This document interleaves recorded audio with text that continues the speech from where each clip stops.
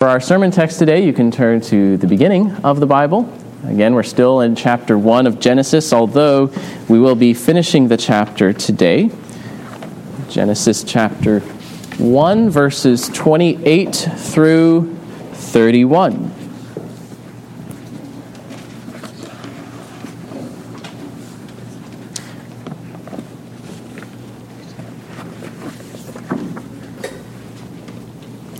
Genesis 1, starting in verse 28. And God blessed them, and God said to them, Be fruitful and multiply, and fill the earth and subdue it, and have dominion over the fish of the sea, and over the birds of the heavens, and over every living thing that moves on the earth. And God said, Behold, I have given you every plant yielding seed that is on the face of all the earth, and every tree with seed in its fruit. You shall have them for food. And to every beast of the earth, and to every bird of the heavens, and to everything that creeps on the earth, everything that has the breath of life, I have given every green plant for food. And it was so.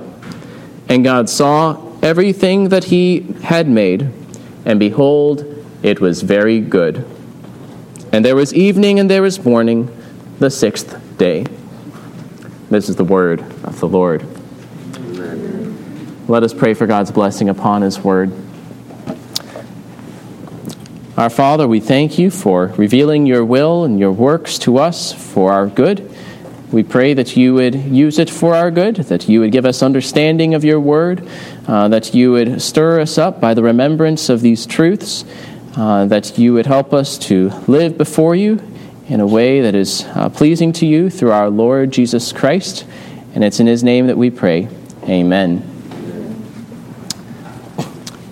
We've been going through chapter 1 of Genesis, the creation of all things. And we've been on the sixth day for a few Sundays now, as we've looked at the creation of mankind in particular. Mankind was created on the sixth day in the image of God. He's created in the image of God. That means, as we said, to represent God on the earth and to resemble God, especially in knowledge, righteousness, holiness, and dominion. We also looked at how mankind was created as male and female. In these verses today, we see the commission that God gives mankind. We've seen how God made mankind, what mankind is, and now we see the commission that he gives to mankind. By making man in his image, making man male and female, mankind is prepared for this mission. And then with this blessing of God, mankind is empowered and commanded to fill and to rule the earth, and to do so as God's image, to his glory, as those who are reflecting and representing him. And so the main point here is to fill and rule the earth as God's image, to his glory. This passage, especially verse 28, has often been called the creation mandate, or the cultural mandate, or the dominion mandate. And since there's so many terms, I decided to come up with one of my own, the creation commission, since we use that word for the Great Commission in Matthew. But it is an important commission or mandate that is given to mankind.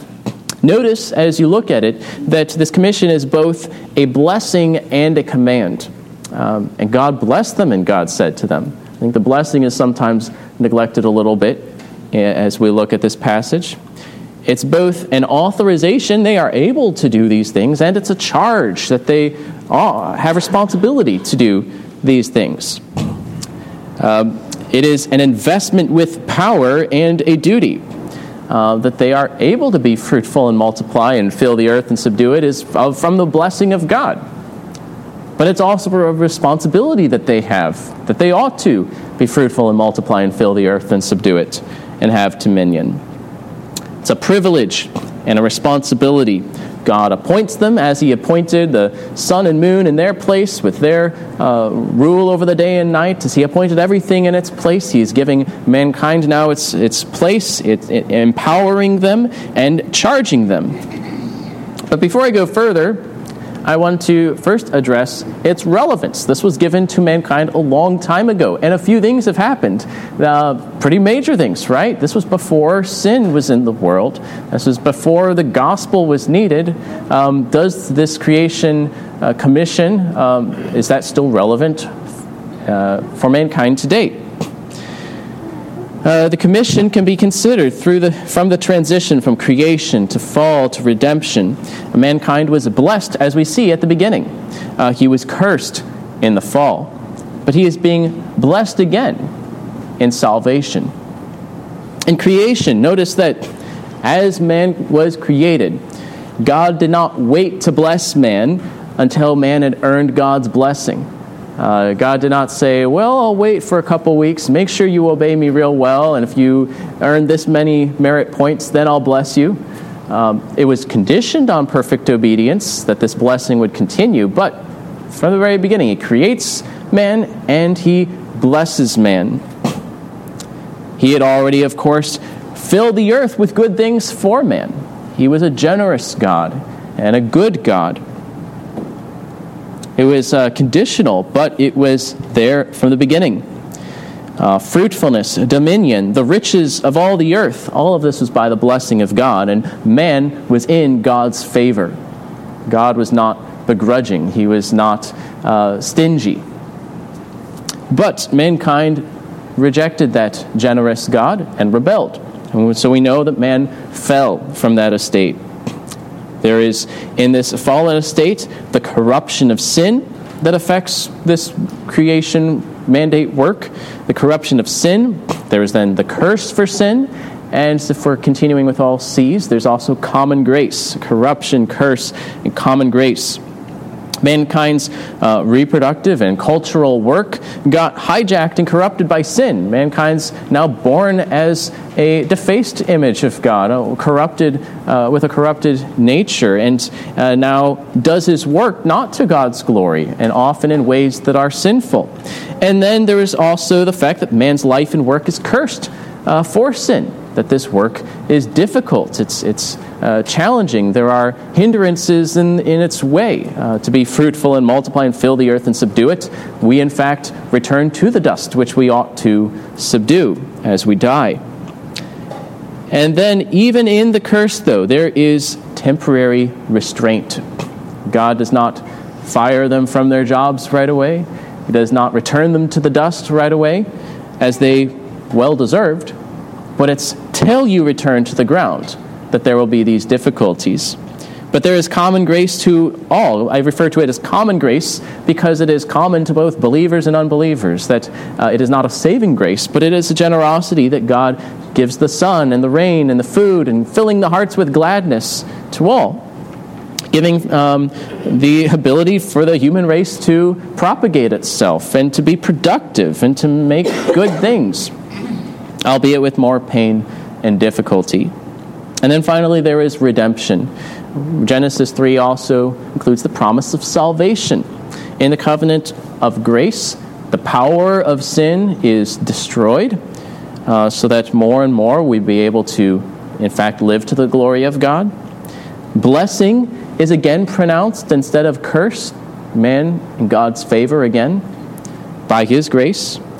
And the effects of the curse, that pain and difficulty and even death itself, they become temporary, not the blessings. The difficulty becomes temporary, and it gets turned into your discipline and even unto your good, rather than a curse for sin. And so work is, again, under grace, more and more done to God's glory, according to his word, under his blessing. His gifts are again received by believers with gratitude and love. And thus the commission that mankind was given is able to be fulfilled in the way it was intended to be, more and more due to his grace. Just as sin distorted but did not destroy God's image, man being God's image, so it also distorted but did not destroy this creation mandate.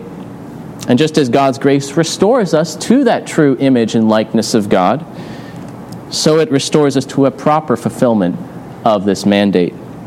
And notice that these themes introduced in verse 28, themes like God's blessing, offspring, land, worldwide expansion, these are going to show up throughout Genesis. These are going to show up throughout the Bible.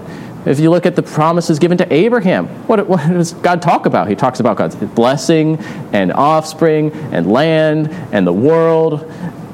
These are going to be themes both in creation, in fall, and in redemption. In fact, Jesus is the last Adam. He now has all dominion and authority. He leads the race of the last Adam, that would be us, his people, into its calling under God. He makes us sons of God, restored to our calling as his image. In fact, you can think of the church as a whole as the bride of Christ. What's a wife supposed to do? Is to be a helper fit for her husband. The church is a helper fit for Christ, participating in his work of multiplication and dominion to fill the earth with God's glory. Your earthly work is no longer, as it once was under sin, a vain task for selfish and fleeting ends, but it's a calling that you fulfill as a servant of Christ to the glory of God. And as the kingdom expands, the work and glory and cultural products of the nations, as well as their people, are reformed and reclaimed from the service of sin and brought into the service of God. And so this passage introduces us into the grand narrative of God's work in human history. And as it comes to us now on this side of the cross, it is still relevant for you, because this is what we are being called back to, restored to, as we serve our God and our Redeemer. So then, to break this commission down, first we ought to fill the earth to God's glory. We ought to subdue the earth to God's glory. And we ought to enjoy the earth to God's glory. So first, you ought to fill the earth to God's glory. Be fruitful and multiply and fill the earth. All right, so let's just start with the basic literal meaning here, general meaning. Have children. Bear and beget children. Fill the earth with people. And not only produce them, but raise them up to maturity. That's part of the process too. We want more people like Adam and Eve, people that might participate in this mission, who will then be able to subdue the earth and fill its ranks. This is a call to have children, to raise them, to educate them, to equip them. And remember what verses 26 and 27 have said about these people we're filling the earth with. What are they? They are the image of God. We ought to fill the earth with God's image. Fill the earth with his representative. In other words, this command is a way of spreading God's glory throughout the earth with beings who will resemble his knowledge and righteousness and holiness and dominion. And so, to make that more practical, it means to raise up children who will represent and resemble God, to raise up godly offspring, to those who will live to the glory of God. Now, the call to be fruitful and multiply rests on God's creation of man as male and female, the divinely designed institution of marriage, which we'll learn more about in chapter 2. We find here that one basic purpose of marriage is reproduction, the raising of children who will fill the earth and subdue it under God, as it's written in Malachi 2. Did he not make them one with a portion of the Spirit in their union? And what was the one God seeking? Godly offspring. It's one reason to get married. It's one end to be sought in marriage. Marriage is formed, of course, not only with this part of the commission in mind, with the whole commission in mind, and to increase and to subdue the earth, both for increase as well as mutual help of one another in this work. And the goals are related. Increase in order to subdue the earth. You need more people to do this work. And also to work, in part, to feed the people, to support the people that you've just produced. We learn from this passage that marriage is not just about you. It's not even just about your spouse. It's about serving a bigger cause, of the creation mandate, together, to the glory of God. And often as that's lost, we start to have problems, as it's all about me and my needs. We're expecting the other person to fulfill all of yours. All humanity, even those who are not married, has a part to play in this work, but marriages are vital for its fulfillment, and it is vital for marriages. When a couple intentionally chooses childlessness, they're forsaking this blessing of God and this responsibility from God. Mankind is told to be fruitful and to multiply. It's a blessing for the womb to be fruitful. Children are a blessing, a gift of God, to be sought out and gratefully received as such.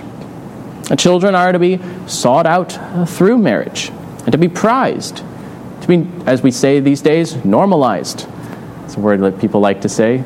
Let's normalize children. Children are not an exception. They're not an accessory. You might go out and, maybe I'll have one. It's not a mere lifestyle choice. Now, certainly, in the world we live on this side of the fall, there are instances of those who are unable to have children. So that's certainly part of the reality that we live in. Certainly, some people will not need to get married, being specially gifted for singleness. But the normal expectation, even on this side of the fall, especially for younger adults, is, as Paul describes it in 1 Timothy 5:14. So I would have younger widows marry, bear children, manage their households, and give the adversary no occasion for slander. Not only is this a responsibility, but it also ought to be an encouragement for those who are doing this work. Your work is a calling from God. When done for God with faith in Christ, you can be assured that your work is pleasing to God. And this is a calling God appointed and approves of. As Martin Luther said of marriage and of parenthood, he said, "How can the heart have greater good, joy, and delight than in God, when one is certain that his estate and conduct and work is pleasing to God?" So it ought to be an encouragement as well. This is something God has instituted, something that He is pleased with. We also find from chapter 2 that all of this commission is initially given to two people, to Adam and Eve. But by uniting in marriage and multiplying, they would create a family, and that family would create families and cousins and kinship networks like clans, as well as then cities who dwell together and nations. The whole process was part of their calling and still the work of mankind to form marriages and societies, to seek the well-being of others, to be faithful to your obligations to them. The creation of society is part of mankind's work, and society still depends on the family. Its fruitfulness, its mutual obligations, its extended relations. You can think of the story of Ruth that we looked at earlier. This is all the more true now because of the introduction of death and tragedy, that we need each other. And in the present age, you face a challenge when it comes to raising children. Obviously, right? Sin has hijacked the process. Man is born with a nature corrupted by sin. Man is still God's image, worthy of respect, but he's a defaced image, a rebellious one, looks more like the devil than God. Apart from grace, mankind fills the earth with violence and immorality and pride. He still fills it, but not well. Yet in the covenant of grace, God determines to use the same process that was originally intended for good, for the raising up of covenant heirs, of those who would fill the earth with His glory. And we can raise our children then with that hope that they too will be those who will succeed us, to carry on this faith as they embrace it, the faith of their fathers. Your call is to fill the earth with renewed images of God through raising up godly offspring, as well as now through evangelism of the nations, to fill the earth with renewed images of God through that way as well, who then, of course, will also generally have children and raise up them, as both of these being engines by which the earth is filled with those who will glorify God. So first of all, fill the earth to God's glory. Second of all, subdue the earth to God's glory. Adam and Eve were not created simply to lounge around the garden with grapes just falling into their mouths, doing nothing forever in an unchanging, primitive condition. It's not. That might be the popular image you see in a lot of art and portrayals, but that's not correct. They were commissioned to manage and develop the earth, to do so in a growing and increasingly complex society. God did not create an unchanging static order that would never change, but designed it with potential and room for growth and development.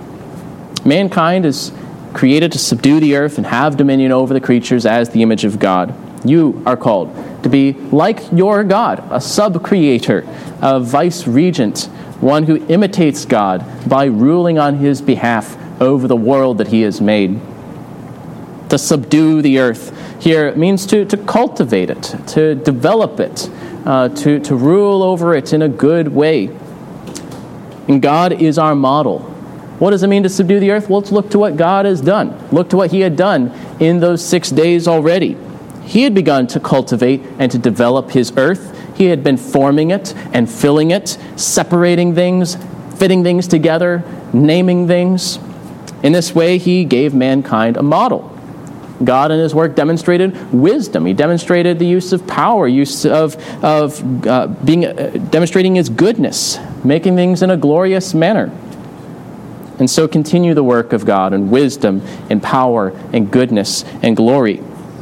Imitate the Creator by working with wisdom, understanding things, gaining knowledge, so that you might solve problems and invent things and design things and fit the means to good ends and be able to work in this world with wisdom and to build. Imitate the Creator by using your power both to produce benefit and beauty. Consider how God made the world. He made it in a way that is good for you and a way that is beautiful and glorious. He made food. He could have just given you one food and it tasted the same, and it could have fueled you for life.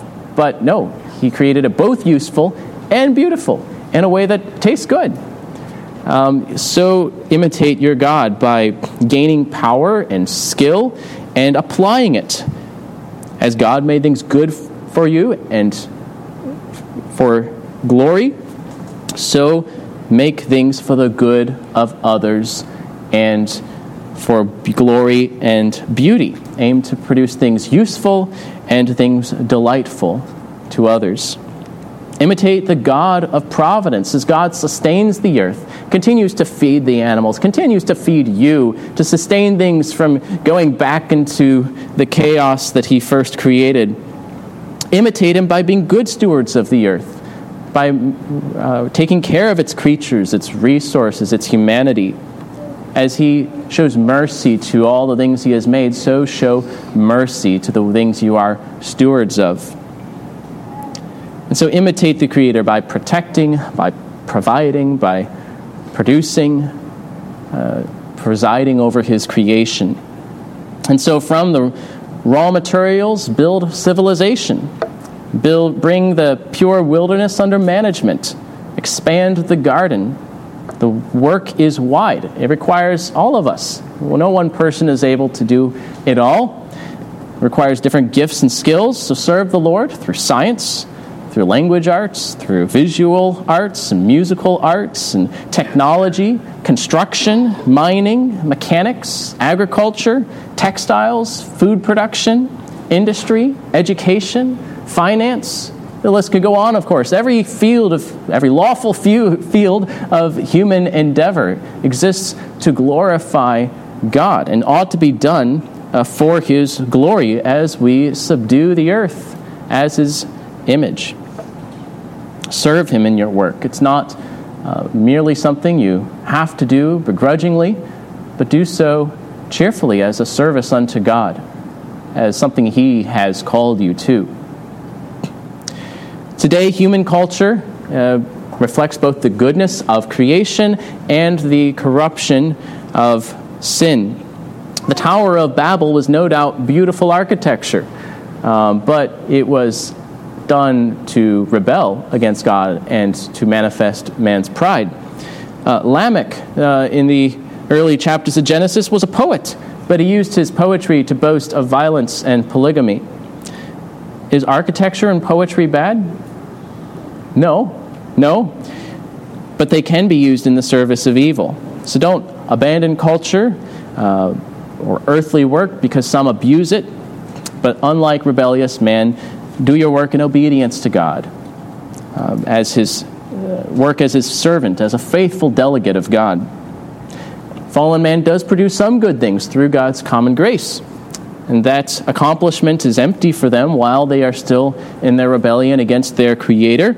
But for you, skills and products can be reclaimed for the service of God, as they were in the Old Testament, in the Bible.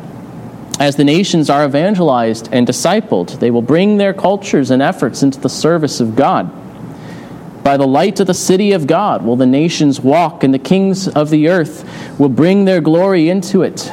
They will bring into it the glory and honor of the nations, reformed and sanctified by grace. That's the vision that we see in Revelation 21.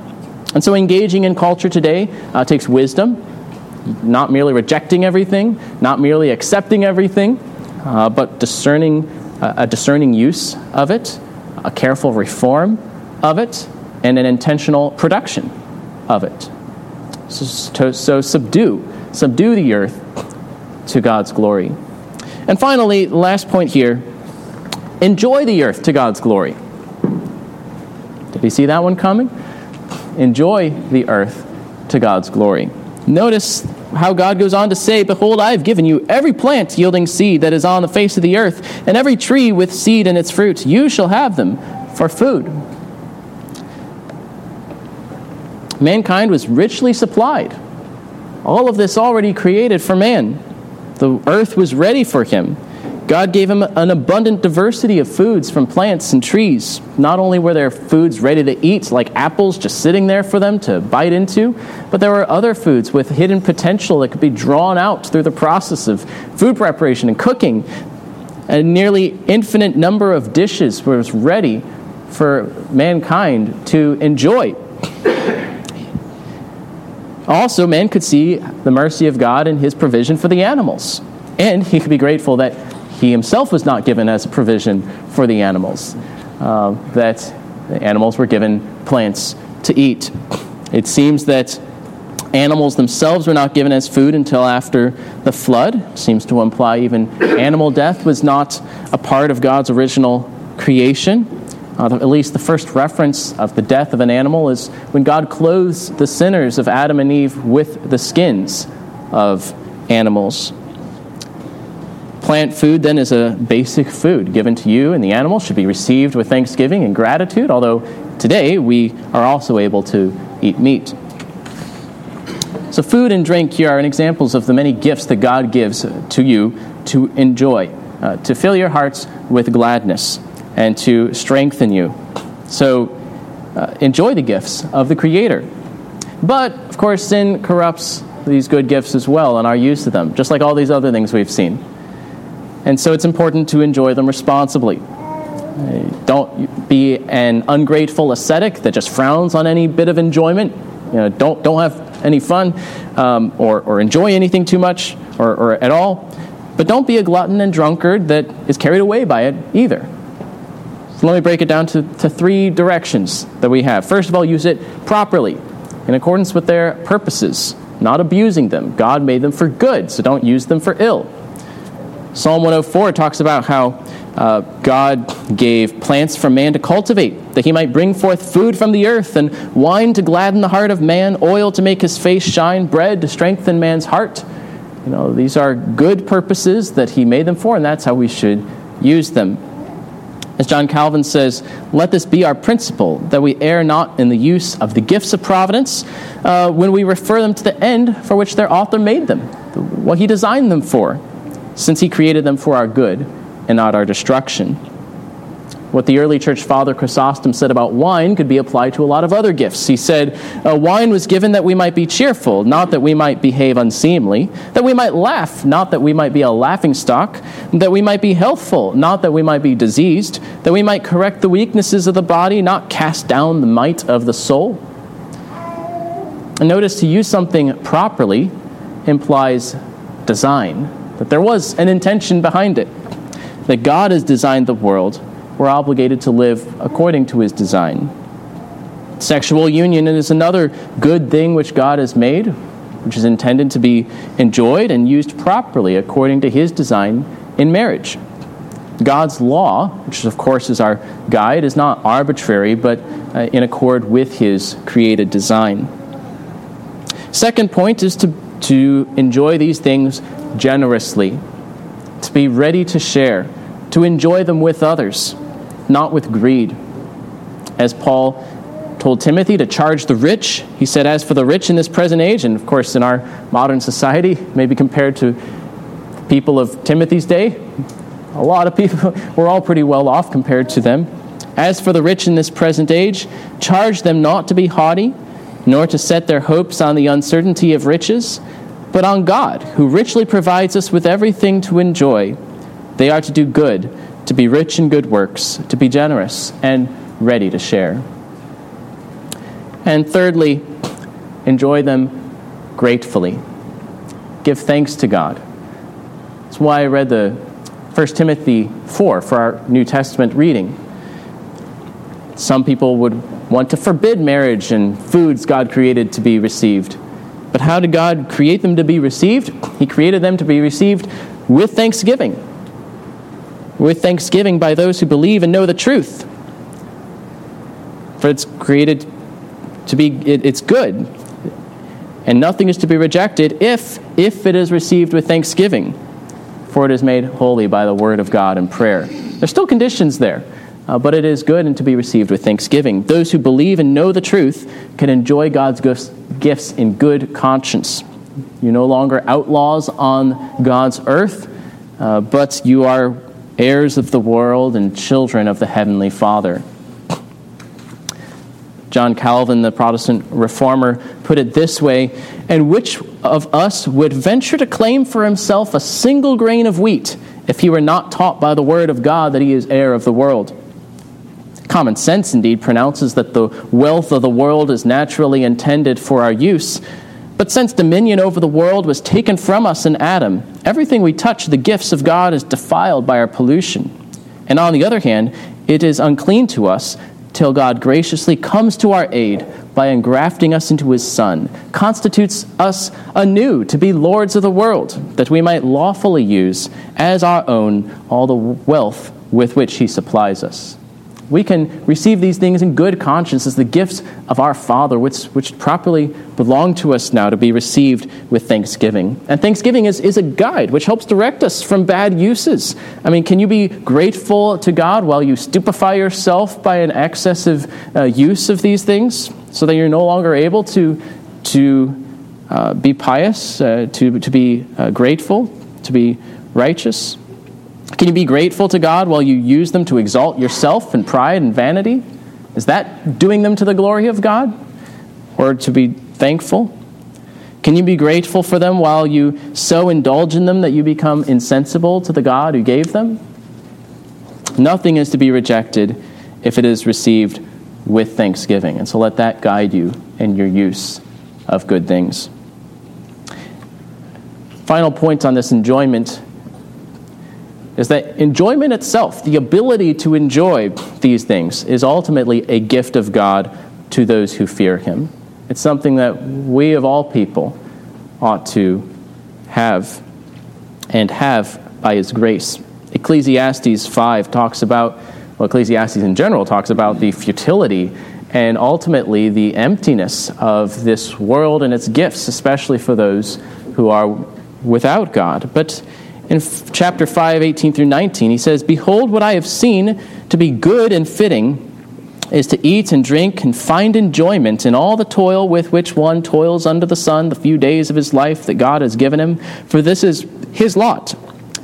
Everyone also to whom God has given wealth and possessions and power to enjoy them, and to accept his lot and to rejoice in his toil, this is the gift of God. So find enjoyment in his gifts. Find enjoyment even in your work. Do not frustrate yourself by idolizing them, setting your hopes on them. They will disappoint you. But rather fear and love God, trusting in him, for he's the one who gives peace and joy. Receive them as gifts of your loving Father. Well, finally, in conclusion, look at the last verse. God saw everything that he had made, and behold, it was very good. And there was evening and there was morning, the sixth day. God had brought the heavens and the earth into existence, and he had finished them. They're no longer formless. They're no longer void. They're no longer dark. He had given it light and formed it and filled it. He had divided. He had united. He had named. He had approved of his work. And he had set man, male and female, over the works of his hands, installing mankind as his image in this office to continue this work unto his glory. And behold, it was very good. In 6 days God had finished the heavens and the earth and all their host.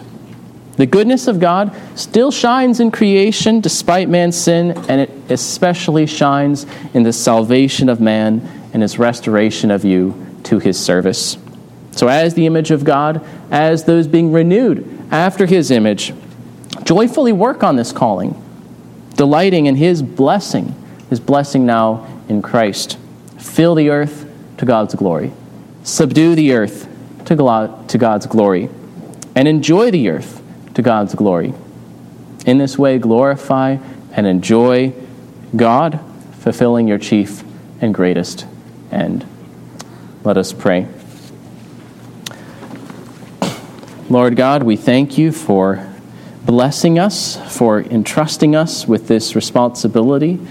We pray that you indeed would bless the work of our hands, that you would bless our labors, that you would bless the raising of children to walk in your ways and to, like us, to